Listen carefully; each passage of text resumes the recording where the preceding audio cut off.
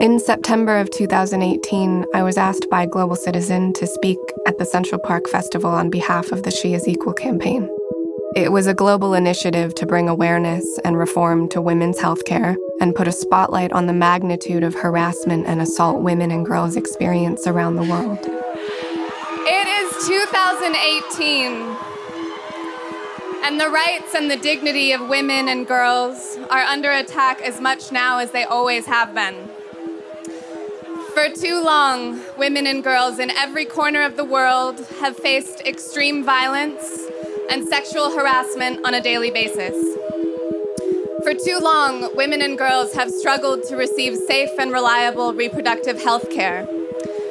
Women and girls, and especially those restricted by their socioeconomic means, too often have little to no power to decide whether, when, or how many times they become pregnant. Over 800 women and girls die every day because they don't have access to reliable contraceptives and basic maternity services. That's 800 deaths that should and could be prevented every single day.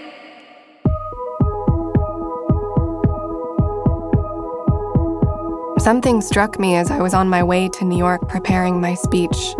I didn't feel comfortable speaking on behalf of the people who had endured these experiences. I wanted to hear from them. I didn't want to speak. I wanted to listen. So I got a phone number linked to a voicemail box. I presented the phone number on stage and I asked women and girls around the world to call me and tell me their stories. I promised that I would get their voices heard. Within 30 minutes of releasing this phone number, I received 8,000 voicemails. And no, not all of them were legit, and not all of them were women. Some people were calling to say hi and see what this was about, a lot of hang-ups, a lot of interesting comments. But then there were the real ones, and there were many.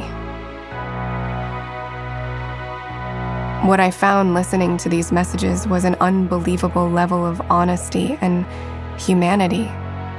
The temperature changed. Something about having no one on the other end of the phone to judge, diagnose, guide, criticize, or pacify created a space where these women could just speak. There was a noticeable freedom and urgency in their voices. Because of the bravery and the honesty in these voicemails, I wondered if there was a way to allow the listeners to be just as brave and honest.